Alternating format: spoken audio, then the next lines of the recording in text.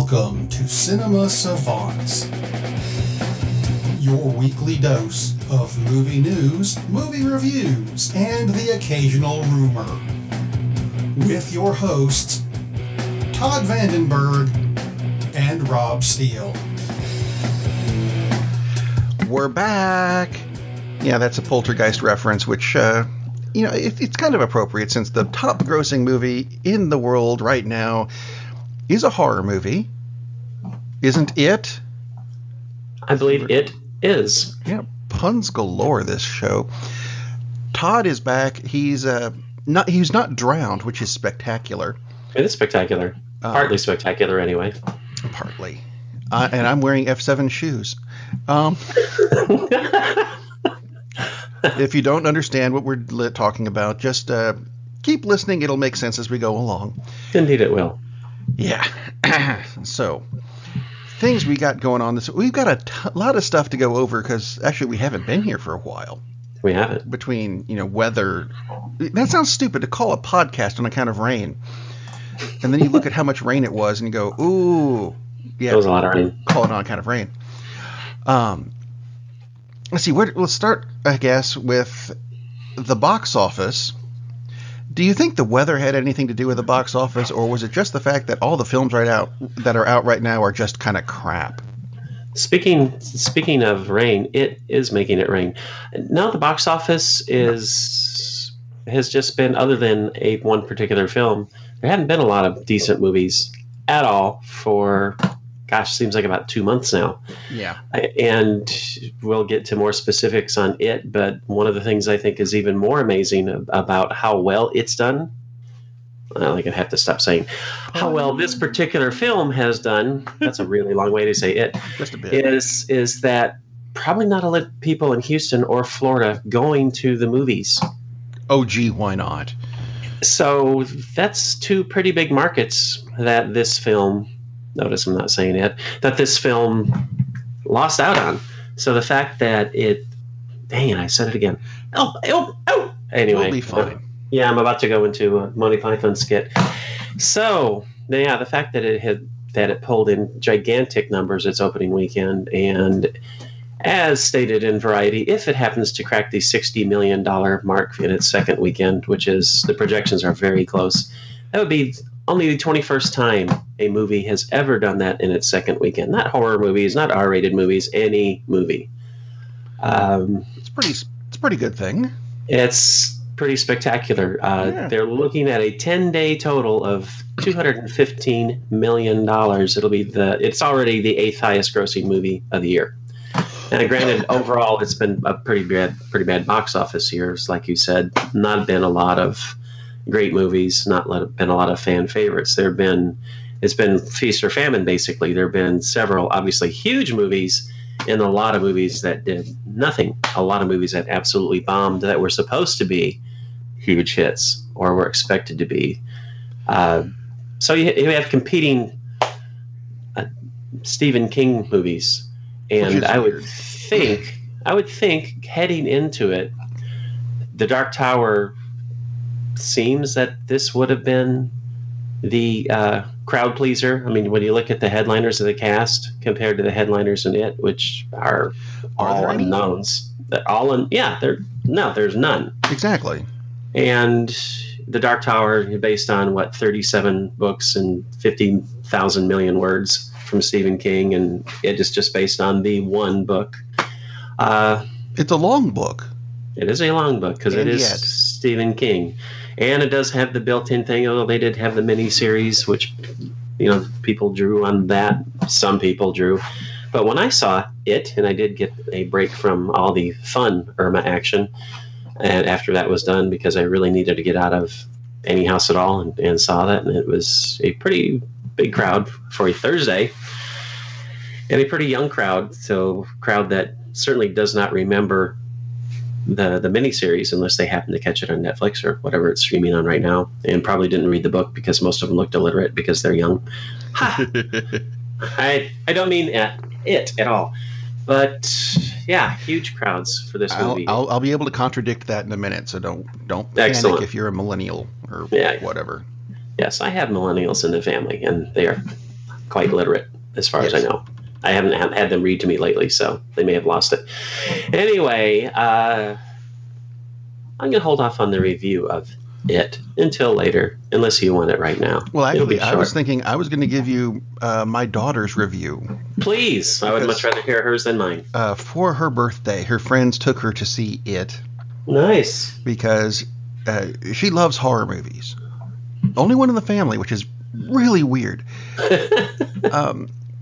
But yeah, she loves horror movies. Her friends love horror movies. They went to go see It.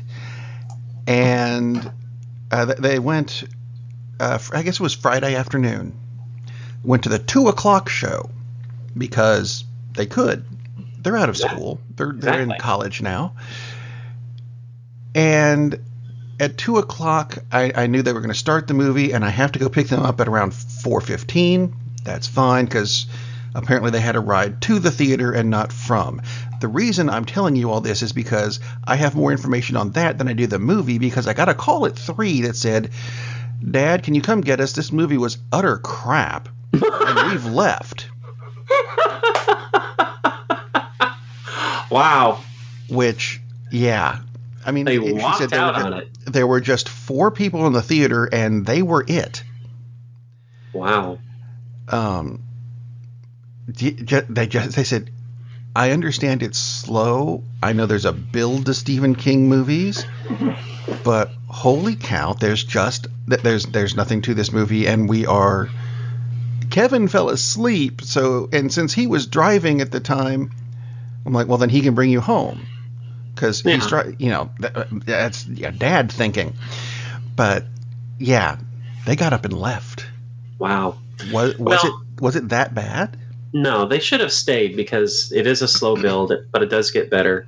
The odd thing to me about it is a slow build, but they should have done more with the slow build, because there's not a lot of... Well, I mean, they go back and they do some exposition as to, this evil has been there for a long time, and Pennywise has shown up in like old photos and even old illustrations and blah, blah, blah. But like Doctor Who. There you go. It's just not very compelling the way it's put together. I mean, there are scares that come early, and thankfully there's more to the character of Pennywise than just jumping out and going boo, which is what the previews make you think. So there is... he does have that charm to him, not nearly as much as Tim Curry did, but he does have that aspect to the character where he's being kind of a friendly clown that's creepy at the same time, because after all, when you first see him, he's sitting in a storm sewer talking to a kid and enticing him to come in. I've got beer and chocolate. Oh, yeah, perfect. Yeah, to me, it's not that it starts out too slowly. It's that it doesn't put in enough background, which it almost seems, in a way, it almost has too much, because it does start slowly. There are nice scares throughout that, so it's not like it's just an hour of exposition and, oh my God, when does it start? I mean, the scares start pretty quickly. But overall, I'd say it's good, but not really good and not great. I mean, I'm really surprised that they didn't stay, but I totally understand, because it is kind of slow. And again, a lot of times when you're younger, you do want things to get going quicker. These millennials and their short attention span. Yeah, exactly. Except that's not really true. That's not the case. I mean, the movie is a slow build, just like you said, like a lot of King things are. But for instance, The Shining has a very slow build, but it's really compelling throughout. Whereas there's not enough there to really just grab your interest and just hold on to you by the throat like a horror movie should. It's interesting, not saying it isn't, but I can totally see why some people might think, man, nothing's going on, even though there are things. There's just not enough early on. It gets faster and faster as it goes along. The action picks up, but it's just kind of missing something. I'm not sure if the Pennywise performance isn't... No, it's the script. His performance is fine. It's not Tim Curry, but it's fine. The kid actors, they're all good. I can't think of his name because I'm an idiot and I should have looked it up. But the youngest Where is his name? Where is his name? He is here, and I still can't find him. There he is, Jaden Lieberher. He is also in The Book of Henry, and he was that movie absolutely got ripped by the critics and didn't make any money. I really like the movie, and he is fantastic in that movie. He is fantastic in this movie. So the young actors are really good. It's just, to me, the script should have been kind of amped up a little, and I don't mean just jump scares or something, but there should have been more going on early. And despite the fact that you learn a little more about the kids as you go along, most of them are still just kind of like one-dimensional. Yes. This is the wisecracking kid.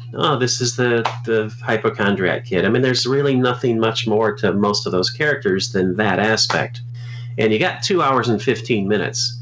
You should have developed those characters more. Build them a little. Than they did. And Pennywise, there's zero motivation. And, I mean, it's just, he's evil and he kills people and only kids. It's like, and that's it. That's all there is to Pennywise. So there's not like a lot of depth. I mean, there's zero depth to the character. You don't get any sense that why he's doing it, if he compels to do it, if he likes doing it. It's just, for a character that should have a lot of depth, there's like no depth. So if you want to see a scary movie, yeah, it's a scary movie. I thought it was fun, but it's not gonna. It shouldn't. Well, I'm not going to speak for others. It certainly will not show up on my list of like the top 20 horror movies ever. Maybe not even the top 50. How about if they have an extended cut that's coming out on Blu-ray? I believe they do. And that might change things. But yeah, that's all I've got left for this anyway. There's apparently an extended take on the pre-cliff jumping scene. Nice. And a payoff to the Stan bar mitzvah setup. Nice. Having not seen the movie, I'm not entirely sure what these are talking about, but that's okay. Well, the cliff jumping scene, all that does is shows that the bravest character is the chick, which is what it was in the book and which it was in the miniseries, well, cool. and she was. I'm looking forward to Chapter 2. Yeah, they're making the official green light has been given.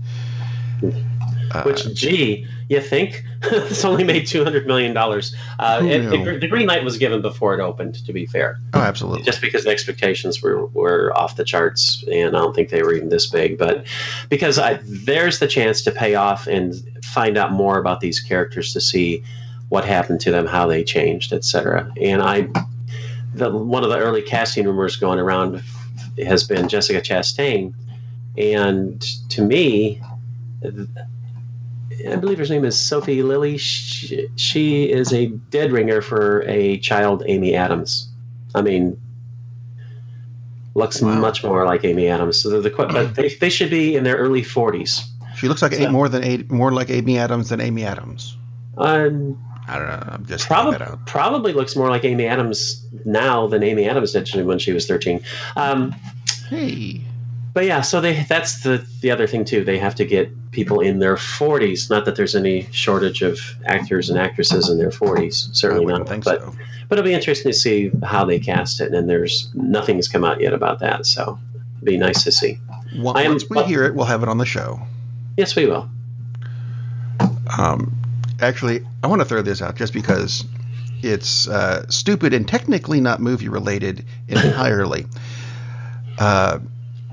It happened to me last night. Actually, I was looking for something to do because it was too early to go to bed. Didn't want to watch anything on TV. I downloaded a new thing on my phone, a game called Linguinis, which is it's one of those matching games, but it's crossed with Scrabble. And I thought that seems like it would be like a fun little game. And it gave me something to do until I went to bed. What I forgot to do was turn off notifications on my phone. Now, the reason that I'm tying this into horror, because at 1 o'clock this morning, my phone made this noise.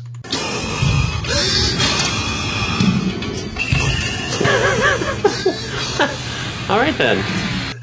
Nice. So that's the sound my phone made. At 1:30 in the morning. Yes, I'm asleep. Yes, it scared the crap out of me. Of course, my wife didn't hear a thing. Why are you awake? Why did you wake me up? I'm like, it wasn't me. It was the phone. Made a scary as hell noise, and you need to get up because I got to change the sheets. I mean, this was freaky as hell. So that's my scary thing for the week. I don't need to go see it. And my review of the game, if you want to get linguinis, you go right ahead. But turn off the notifications, otherwise you'll have to change your sheets. Just saying. So anyway, let's go ahead and get the bad news out of the week. Out of the week. Bad news out of the week. We don't need any. Out of the way. Harry Dean Stanton died. Yeah. Which was that sucks. Very sad, and I did not realize that. I knew he not a spring chicken. Fully aware of that. I did not realize he was 91. Yeah, I thought he was in his 80s, but didn't realize he was in his 90s. He's about, it's 7 or 8 years older than I thought. So, and he definitely been around a long, long time. And he was in what, everything? Just about. Red Dawn, Alien, Escape from New York, Godfather Part 2, The Avengers. He was the guy who gave the Hulk some pants. Yeah. No, if you go back, he was on Gunsmoke that's going back. Although I did see this on the list, and I want to find out what he was on Laverne and Shirley. I didn't know. Wasn't expecting that. I'll have to look that up later. Along with this, there's 2 name things that came up with me this week. I saw an interview having to do with Marvel, and they were talking about, I've been calling him Kevin Feige, and apparently that's wrong. Someone called him Kevin Foggy, as in the lawyer guy with Daredevil. Or, hey, there's these low-flying clouds outside. How do you know how to pronounce his name properly? Because I have not heard him say it. And that just confused the crap out of me. It's like, ooh, have I been pronouncing it horribly wrong the whole time? I don't know. Goes with another thing. My daughter was doing a crossword puzzle with movies and stuff, and it said, one of the questions was about the movie My Left Foot, which I, of course, have ignored. So I get on IMDb and I look it up, and I come across an actor whose name I'm really hoping is not pronounced the way it's spelled, because it's spelled Ray McAnally. And that's a very weird way to spell that. It is. McNally, I've heard, but never McAnally. Which, anyway. Interesting. Something else that I didn't quite understand this week is Disney released an update to their release schedule, telling us about movies that are coming out in 2018, 2019, and I think they went as far as November 8th, 2019. There's a movie called Nicole, which is apparently following Santa Claus's daughter. Okay, fine. Do you schedule going to see movies that far out? Because I'm free for lunch all next week. And I'm looking at this schedule going, holy crap. And I understand that they have to have it. Yes, but they do have to have it. Wow. Really? I don't live that far in advance. Yeah, the internet is a news consumer, and so anything that anybody might possibly want to know. So that's why that's out there, because it's information. So, okay, well, I got to post this. So that's why we know that, in 2027, Hulk 7 will come out. That's the point we're at. So it's weird. It is very weird indeed. Almost as weird as hearing Liam Neeson is retiring from action movies.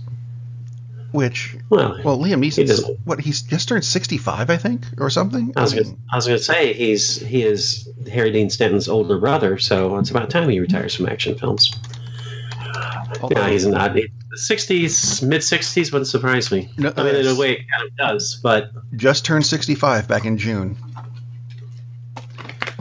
And I am now going to go back and watch the first movie I ever saw him in, which was Crawl. Good idea. Yeah, Liam Neeson and Robbie Coltrane. And if you don't know who Robbie Coltrane is, it was Hagrid. Yes. Only You're sad. Shorter and less fuzzy. You're a sad person if you don't know who Robbie Coltrane is. He's excellent. He's excellent. He is. I really enjoyed him. I liked him in the Bond movies, but, you know. Mm-hmm. I'm sure he's going to pop up in the Star Wars movies at some point, because there's several left. And actually, this, I guess, goes back to the Disney release date thing, because Star Wars 9 was delayed from May of 2019 to December of 2019. Wow. That's what happens. That's what happens when you dump your directors. Yeah, they got a new director. J.J. Abrams is going to be directing Star Wars 9, so prep the lens flare machine. Which is interesting. They are going... We seem to be going back to... We had a long phase where the studios weren't as important in a lot of ways, but it was more the directors were driving the industry. And now, especially with the huge franchises like Marvel, like Star Wars, it's much more the production company is back. You know, they're the ones who hold the reins, because in Marvel movies, I mean, I know offhand most of the directors, but most people aren't going to think, oh, wow, I really like that movie because this is the person who put it, or who directed it. They just know it's a Marvel movie. It doesn't matter to them that Kenneth Branagh directed this. You know, it's doesn't fit. Just not on their radar. It really doesn't need to be. I mean, for just a movie fan, I like that movie. That's cool. Right. And they're so production driven because they want everything to fit. It has to be within this scope, which is why we wound up getting Baby Driver sooner than we did, because Edgar Wright didn't do Ant-Man because he didn't fit their vision. And Ant-Man was fun. Paul Bettany? What? Interesting. Anyways, this is the pun episode. We told you there would be puns in this episode. Yes, Ed. So you have pretty big name directors that are just getting dumped because nope, that's not the way we're going. And to be completely frank, for the first time ever on this show, not really, they should dump the director. If the director's not going with what they see the movie should be, then okay, that's the wrong fit. We've talked about that before. It's like, well, then why did you think it was the right fit to begin with? You know what they've worked on before. Duh. You know, if you don't like the guys who did the Lego movie, then don't hire them. So it seems kind of odd that you would think you would get a different take than you did. But anyway, that's neither here nor there. So I wouldn't be surprised to see this happen more and more frequently. Yeah.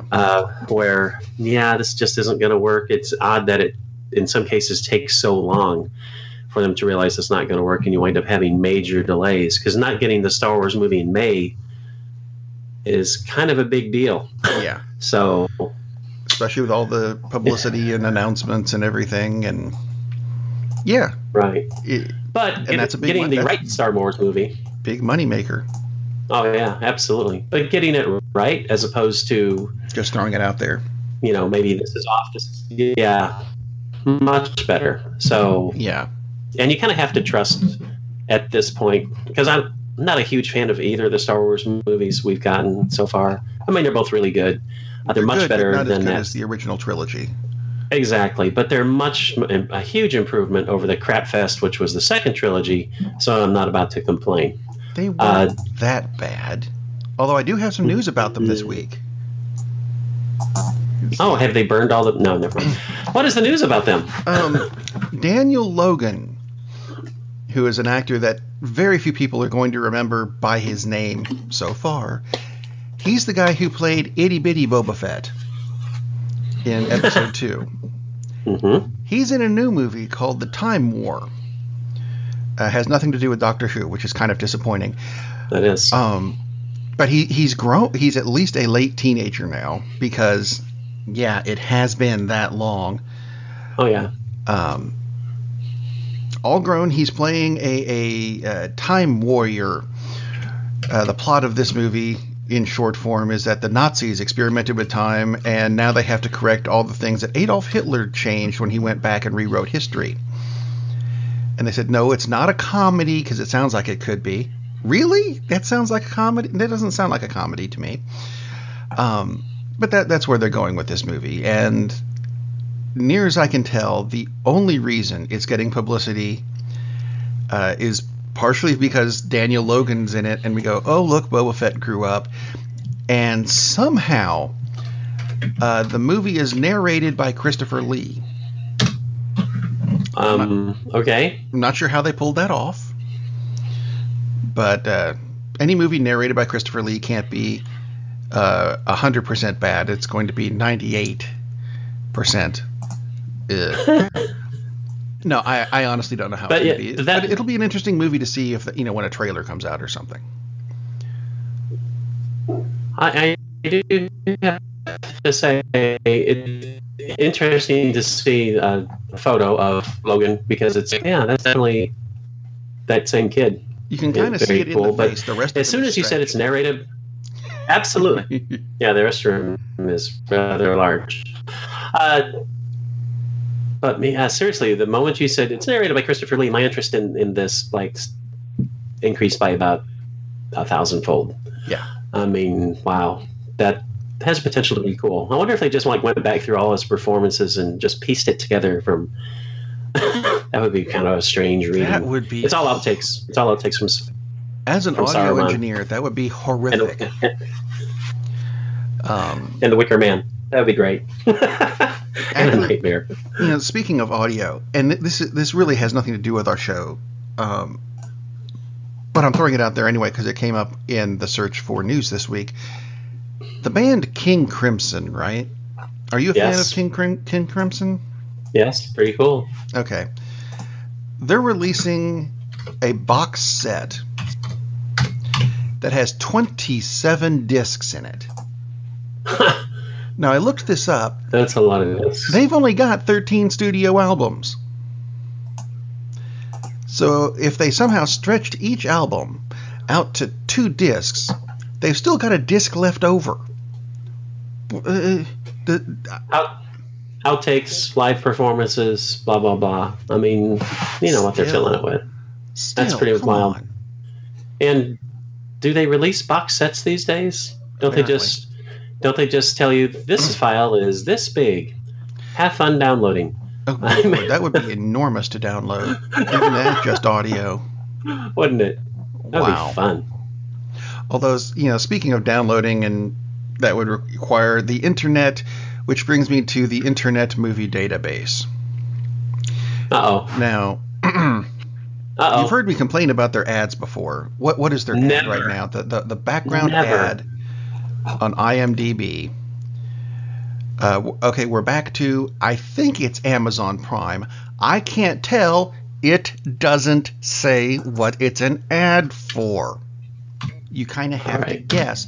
There have been some this week where I've looked at it and gone, and I still could never figure out what it was for. Probably the IMDb. So this week, I'm waiting for it to load. Right now, my connection is kind of goofy. There was an ad on CNET on their downloads page that had the same concept where there's an ad as the background image. And you know what they had on this ad? The name of the product they're selling.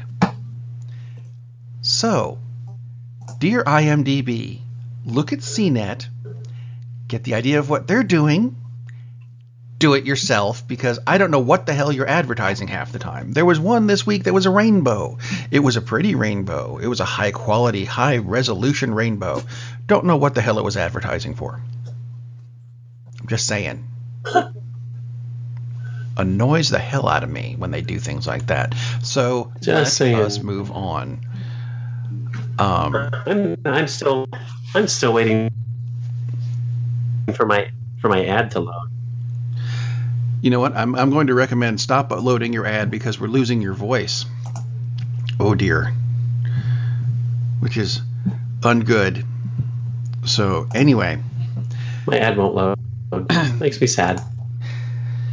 This week, ABC has said that they are going to be rebooting the TV show The Greatest American Hero, which I enjoyed that show. Oh, beautiful.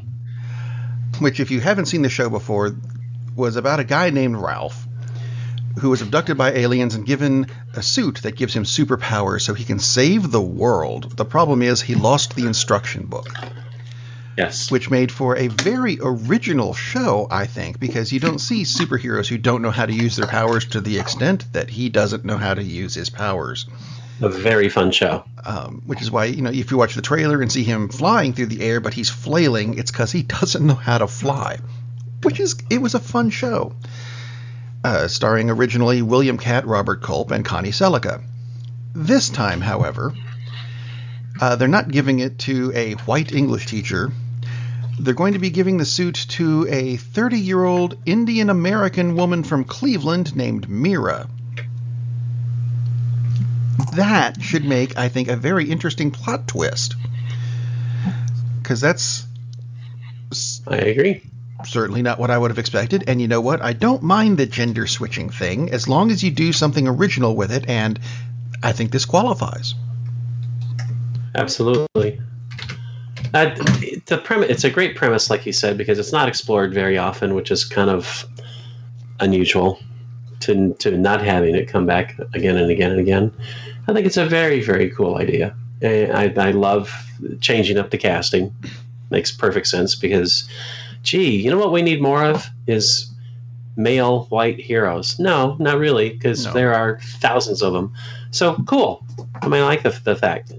Ultimately, of course, is how will the scripts be? That's what matters. But right. I'm really looking forward to this because, again, this is not something that's being rebooted because, we just did our last version in May. Like it seems, there's so many of the reboots are just constant.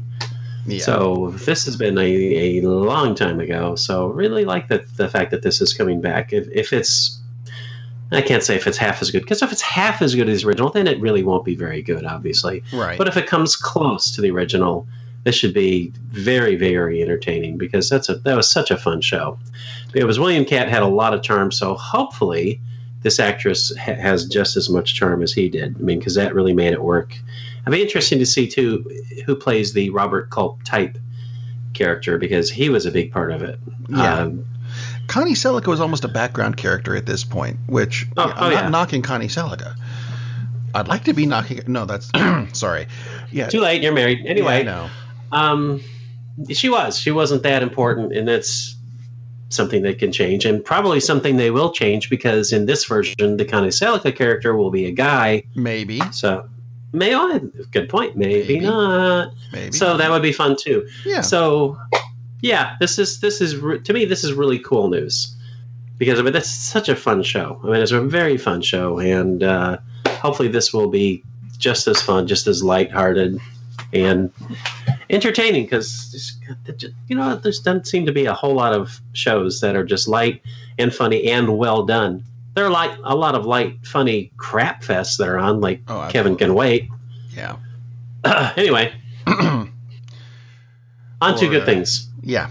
Well, how about Matthew Vaughn doing Man of Steel 2 while we're doing Superman things? Yeah. Would that make it more interesting for you? Because I know you did not care for Man of Steel 1. Not at all. I didn't care for it at all. Yeah, if they make Superman realize that it's okay to do things and save people, that would be kind of cool. I mean, we're past that point because he's not going to not save Dad because Dad says no. He's not going to, break his promise and save the lives of a bunch of kids because, people might know what you can do. I was like, let's not that happen. Right. So, yeah. I mean, the guy who did the, why am I blanking out? Kingsman. Yeah, right. That's very cool. Very, very cool because those films have a lot of style, a lot of action. They're light, Warner Brothers.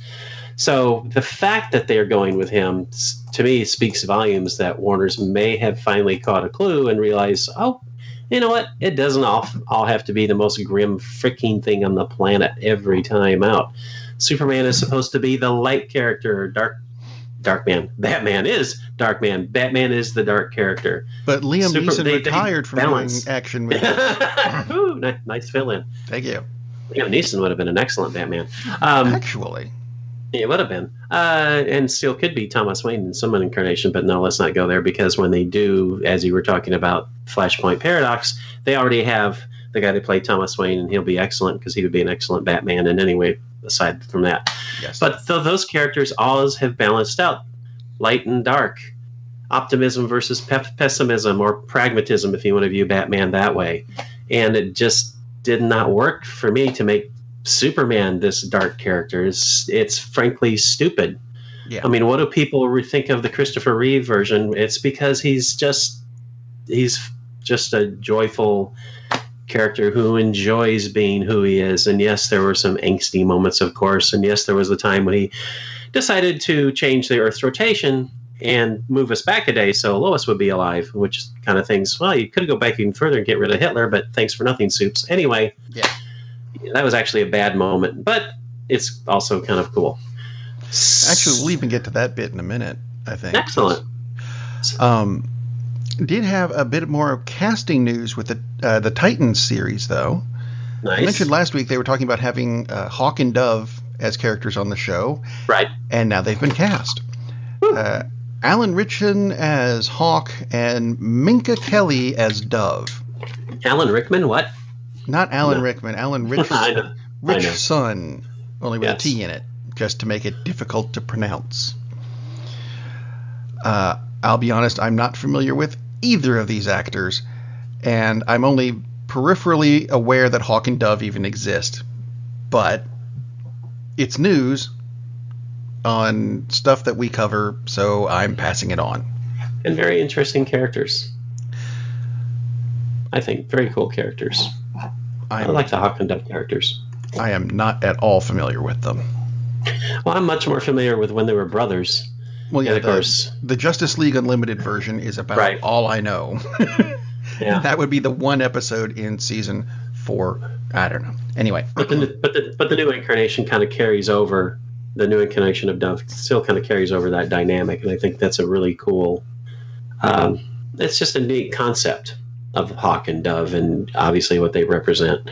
And if you don't know what they represent, stop listening because you're an awful person. No.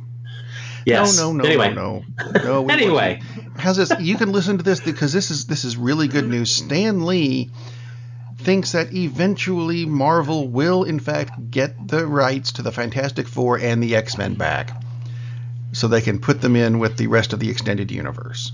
Hopefully, while Stan is still around to do his cameos. You know what they're doing? They're secretly doing, and I swear to God this is true, although I have no reason to think that. They are filming cameos right now with Stan. They have like 80 in the can, so they can just insert them in 600 years. I can verify at least 5. He's not kidding. I was about to say, no, he's already filmed his next 5, so that's through what, 2019? Well, the thing is, they're set pieces, and they can be inserted in any film. Exactly.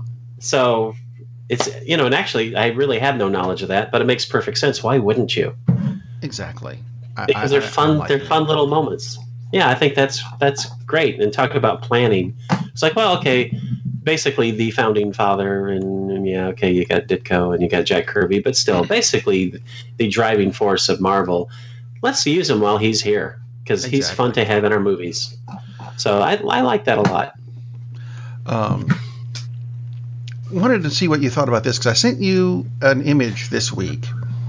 Yes. Of the new look I saw it. of Hellboy. And which is, another comic book movie. See, that's my segue. I think he looks like Ron Perlman with longer hair. But that might just be me. They did a very good job of bringing back the other look. Yeah, they did. But when you said new look, it's like, and it is a new look, but it's not, because a lot of times with reboots and remakes, it's like, oh, let's change things up. And it's like, oh, God, no. I mean, look, Hellboy is 3 inches tall and he's green. He looks like Hellboy. And like you said, even more importantly, he looks like Ron Perlman as Hellboy. Right. He's even more ripped than Ron Perlman's version, which is interesting. No reason not to. So it's a little bit of a change, but of course he does. He looks like Hellboy. He looks exactly the way Hellboy is supposed to look. Like you said, hair's a little longer. It looks a little different, but it's a different actor. Right.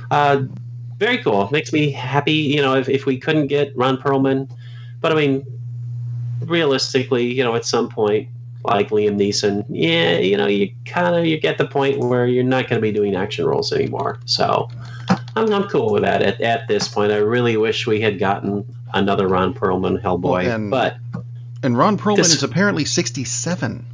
Yeah, and so I've only seen, and of course I don't have my browser up to find out what his name is, but he was in Stranger Things. That's the only thing I've seen him in that I can recall. But he was very good in Stranger Things. David Harbour.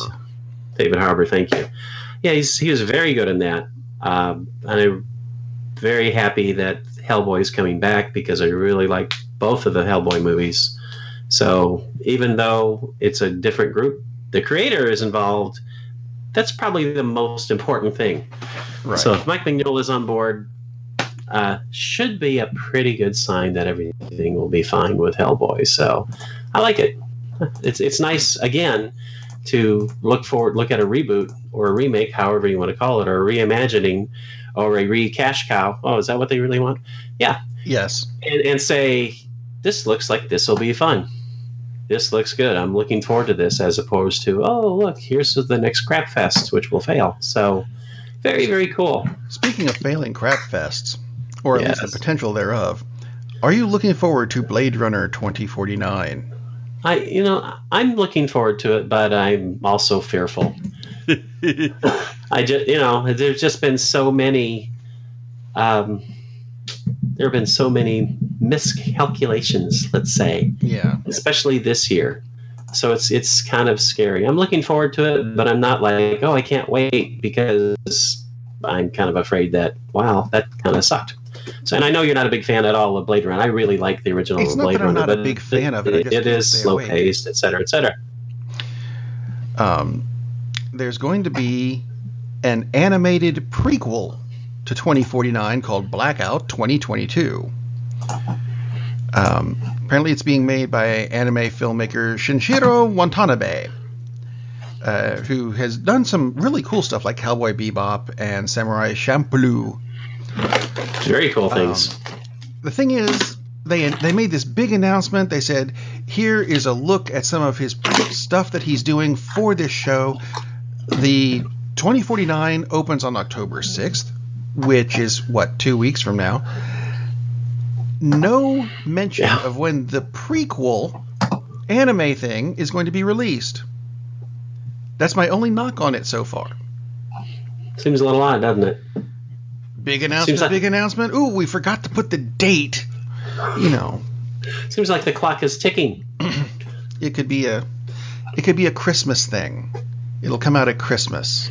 Which brings me to one of my favorite Christmas movies. Now, normally I am not into the holiday thing at all whatsoever, but this I liked because there's going to be a forthcoming Christmas book based on Die Hard. I am really looking forward to this. It's called a Die Hard Christmas, the Illustrated Holiday Classic.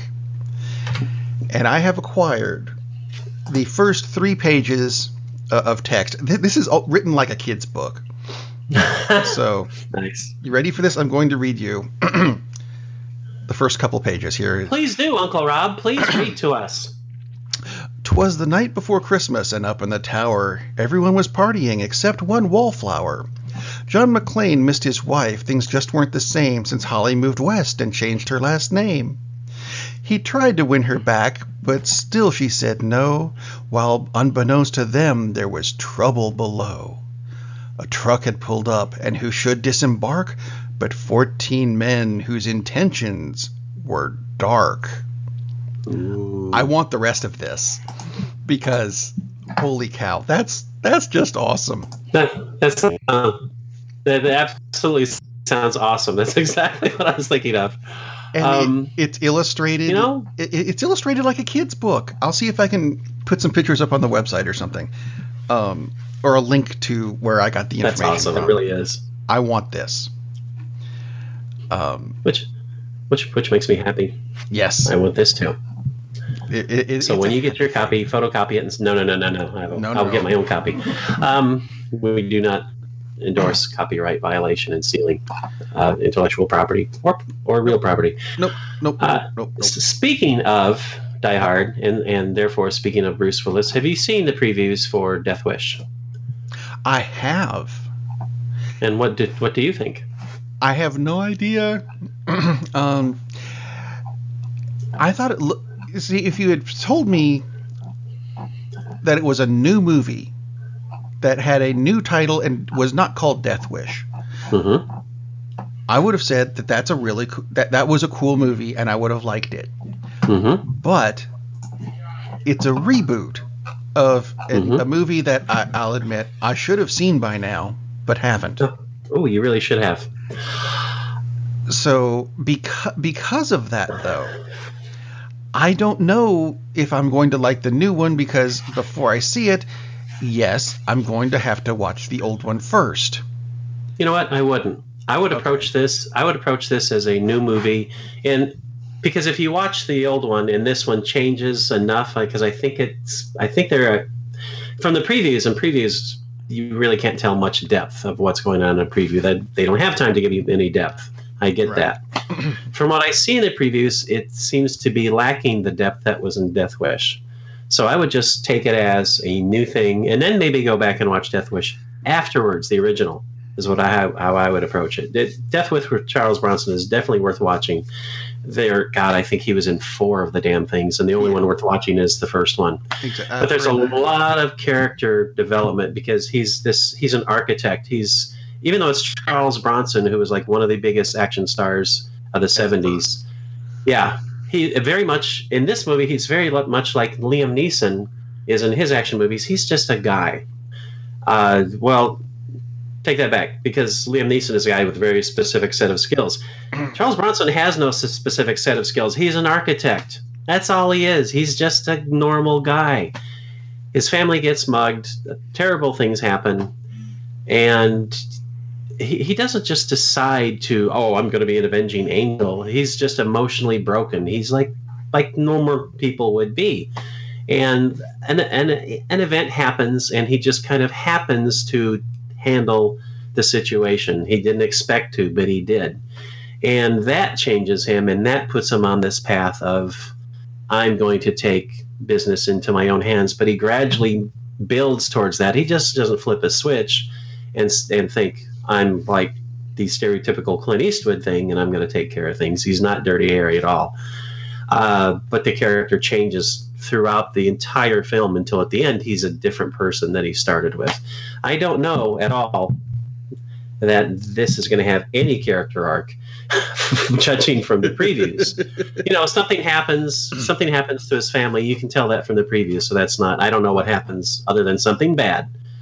But I don't know if he just, I'm going to take care of this, or if he follows that same path. I hope he follows that same path, because that's what makes Death Wish, the first one with Bronson, a great movie. Because it's a revenge flick, it's an action pick, but it's a character study. And it makes perfect sense the way that could happen to one person, where this terrible event happens and it changes him, but it takes a long time to change him. And I hope that's what this is, because Bruce Willis he can be a great actor. I mean, He has a lot of range. It's just most movies, they don't ask him to do it, so he doesn't. There's nothing there for him to do in this script. I really hope because this could be a great movie. If they don't do that, this will be a fun movie, and that's okay too. Right. So I'm looking forward to it either way, but I really hope they go with that arc, because that was just so cool watching Charles Bronson just being this guy, and then gradually, becomes. He doesn't have a death wish. It's everybody who crosses his path by the end of the movie has a death wish, and that's what makes that movie so good. And I really hope that this one does the same thing.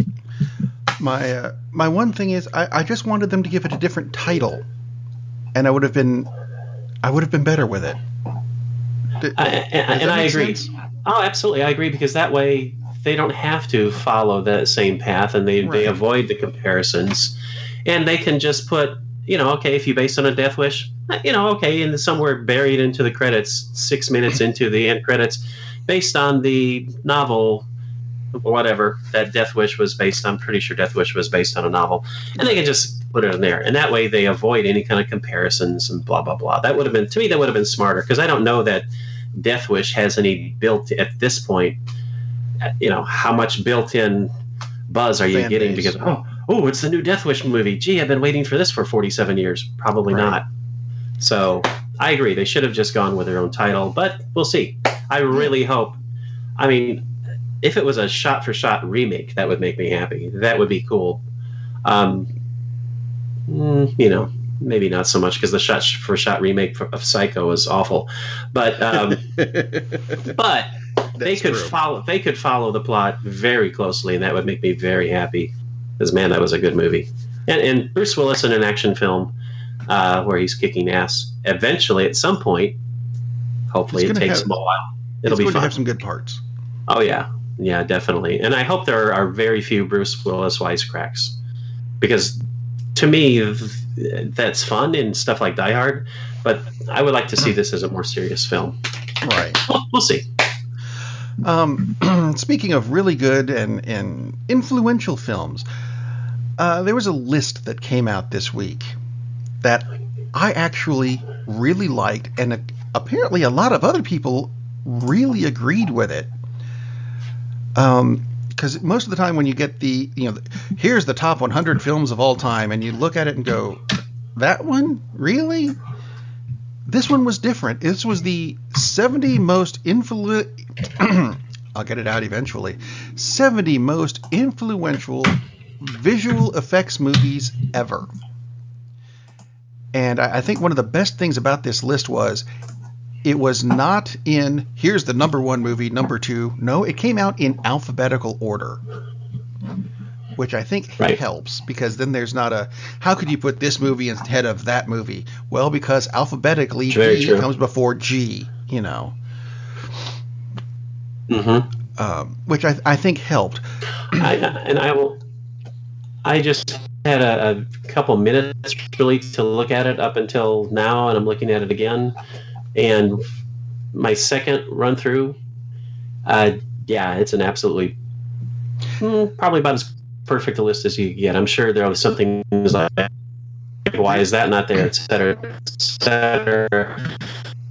But Skype. It really helps too. Like you said, it's not ranked. Yeah. There are some things that I think are a bit surprising that they're not there, but I understand it. The new, actually, any non-original Star Wars trilogy movie is not on this list. The prequels and the postquels, can we call them postquels, are not on the list, which I think is a good idea, because apart from, I think it was the war scene, the actual battle in Attack of the Clones, everything else we'd seen before. The way they did that battle was different. And I think it was good, but not necessarily enough to put it on this list. Let's see, toward the end of the list, Tron is on the list. Tron 2 is not.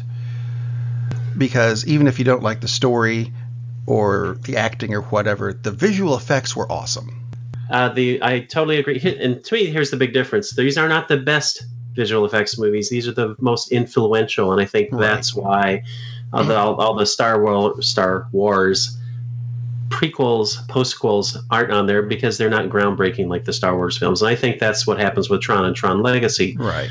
The effects in Tron Legacy are great, absolutely, but Tron was, you'd never seen anything like that before. No.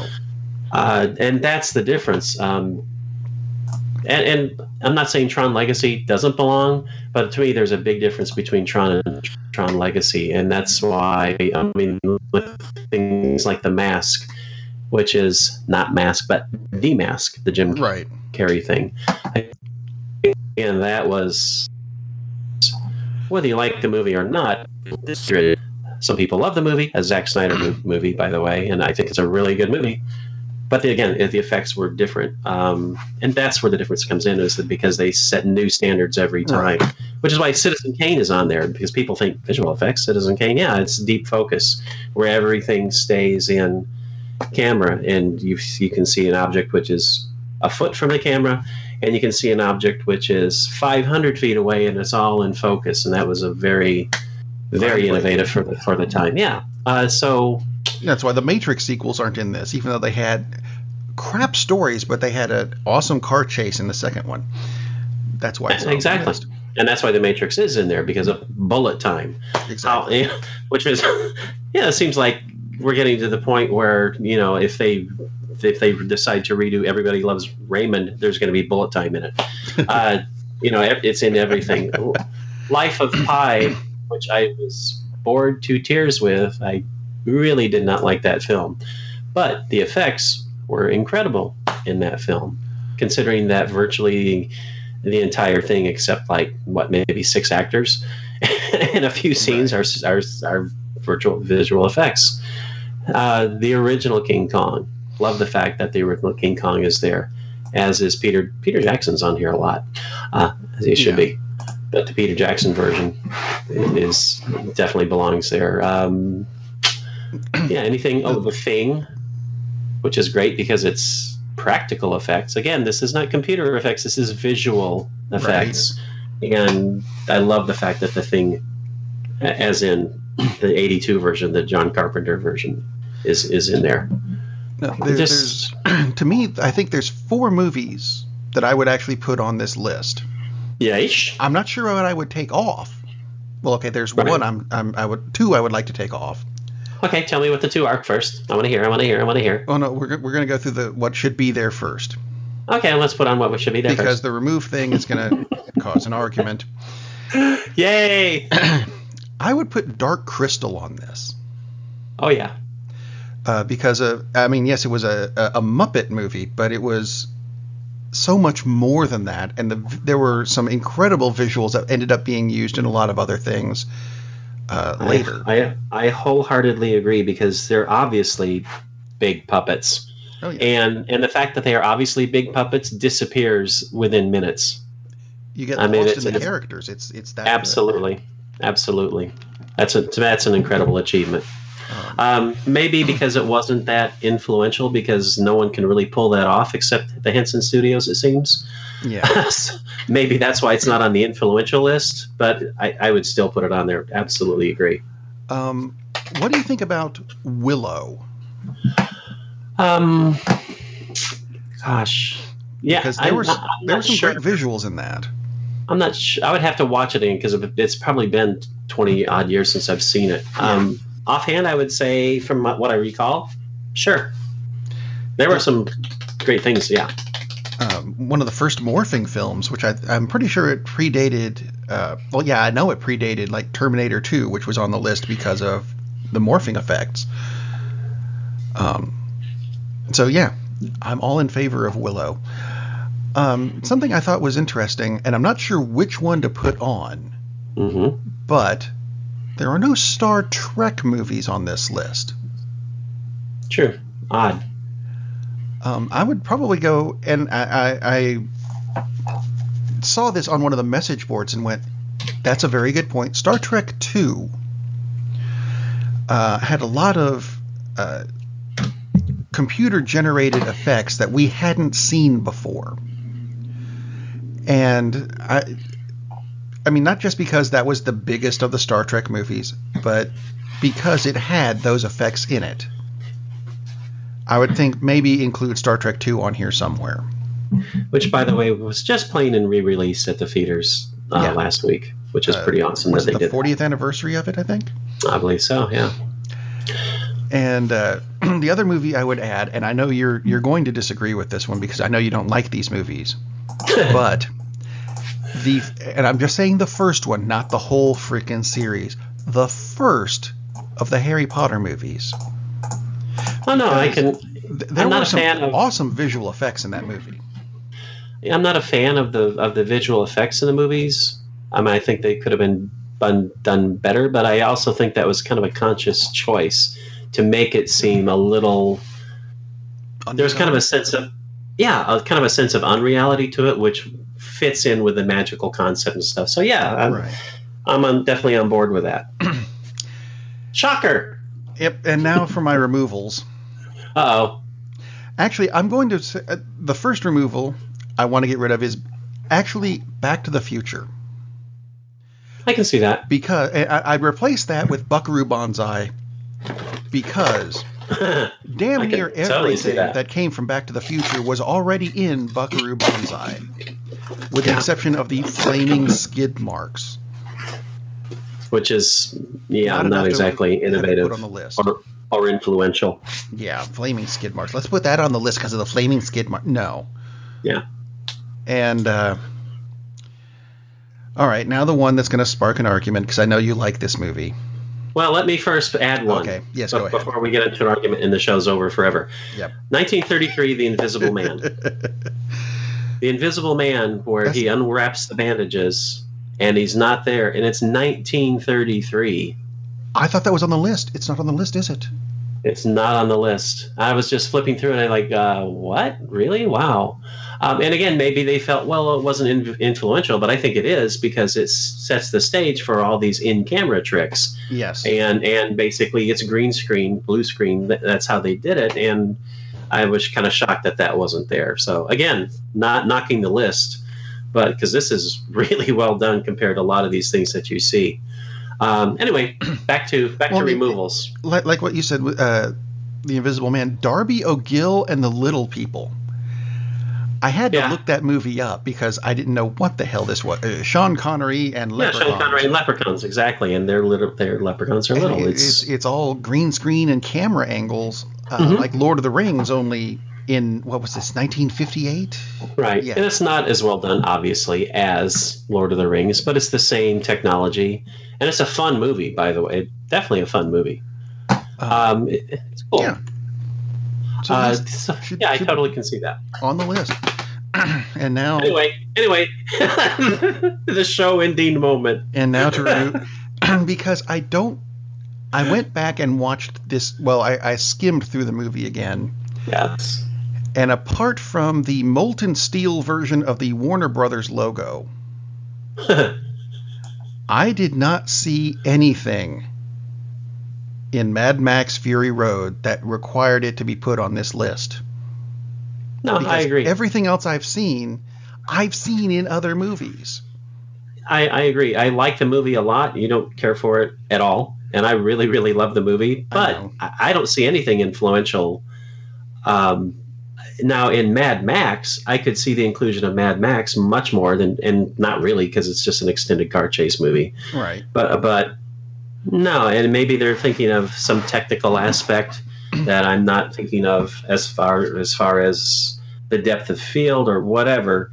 But no, I don't. I really don't see the context for that. It makes me curious as to what exactly they were looking at, because I really enjoy the movie, but that doesn't mean it belongs on an influential list of effects.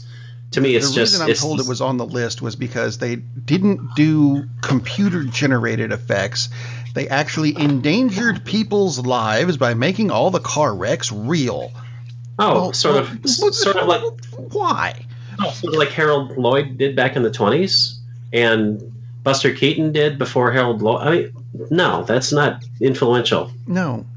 Everything I saw in Mad Max Fury Road, I also saw in Beyond Thunderdome, only now it's in 1080p.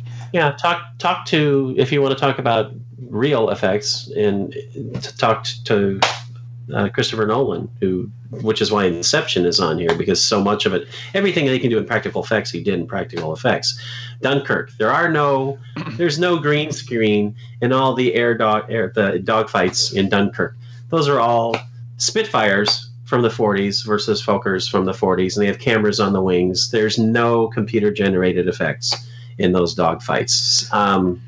Now, actually, if that's what we're talking about with this list, should there not be a Jackie Chan movie on this list? He is the living visual. Yes. But if you're going to go that route, Jackie Chan should be his own category almost. But yeah, I totally agree. Totally agree. Mad Max Fury Road, I don't see why it's on the list. I mean, I really enjoy it, but there's nothing that I can think of. I went back through it and went, Charlize Theron's arm, which of course showed more emotion in that mechanical arm than she showed in the entirety of Prometheus. Hey, they really cut her arm off, so practical effects. Oh well. Yeah, that shouldn't be on there. If that's what you're going with, then that's why Forrest Gump's on the list, because they chopped off Gary Sinise's legs. And I am glad to see Forrest Gump on there. Yes. I think it's awesome that Gertie the Dinosaur is on there, just like one of the first smoothly animated films. That's very, very cool. Babe, I love the fact that it's on there because it's the best early example of talking animals where it actually matches perfectly so well. And God, that's a great movie. It's like the perfect family movie. Blade Runner, I'm going to go to sleep.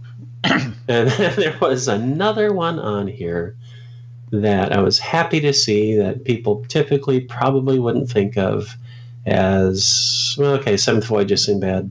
People definitely think of it as special effects, but I'm thrilled to see that it's on there because stop motion animation. And I don't know that I would actually put that on there as influential because Harryhausen had been doing that when since he was an assistant on King Kong in the 30s, but it's kind of the height of it. So I can see putting it on there because it's so beautifully done. War of the Worlds, blah, blah, blah. I guess the one thing that I would throw out that I was pleased to see that on there as opposed to just is Forbidden Planet. Forbidden Planet is a movie it's a fantastic movie based on Shakespeare's The Tempest. Somehow, this is like one of the movies that absolutely they should reboot. It's, let's see, 61 years old at this point. The special effects in this, a lot of it is matte painting, but my God, it's so well done. And the monster of the Id, and it's this electrical creature, and that's all animated, but it's it's seamless. It's beautiful, especially for the 50s. Why no one has gone back and revisited that as a project to do is absolutely beyond me. I mean, they did Lost in Space and they didn't do this. I mean, come on. Yeah. But then again, I'm afraid they would redo it and make it another crap fest. So let's just leave it alone. I'll just watch this one again. But it's a really cool list because there are some films in there that you don't think of as... Young Sherlock Holmes, you don't immediately think of as good visual effects. But then you watch it again and you go, what? The Stained Glass Knight. Yeah. Yeah, exactly. I mean, that Attack of the Cupcakes. Yeah, very fun movie, very cool movie, very and like groundbreaking visual effects. That's what this is all about. Exactly. And totally on board with your suggestions for removals and additions. Wow. Those are all. Yeah, I know, you're shocked. Just because I really like a movie doesn't mean, those effects were groundbreaking. I don't. Like I said, there has to be something missing from why they included Mad Max Fury Road, unless it really was. They just thought, well, it's all practical effects except for the sandstorm, unless he really generated a sandstorm. Now, if he really generated that sandstorm, now I'm impressed. I'm impressed now. If you'd like to comment about any of this, go ahead and email us, cinemasavants@coil.us. We have an email address. Haha. We do. Let us know what you think. And whatever you do, don't use Skype to connect to send your text either. Because not today. We apologize for any rough cuts in this episode. I'm guessing it's Irma's fault, and I'll just say that. I'm going to be editing later. Okay, last thing that goes with this list, and probably with the show today. Did you ever get around to seeing Valerian? I did not. Did you? No. Okay, good. So I'm happy for you. No list inclusion for you. That's okay. No one else saw it either. Yeah, really. Oy. And on that note, I think we're going to end the show now because I'm going to need to go do editing. I think that's a great idea. Have a good week, everybody. Ariel! Opa! Ride! Do you think they will let me live in Montana? I was thinking of the immortal words of Socrates, who said, I drank what? Man, we have a weird job. It's shameful, but it's a living. darn, that's the end.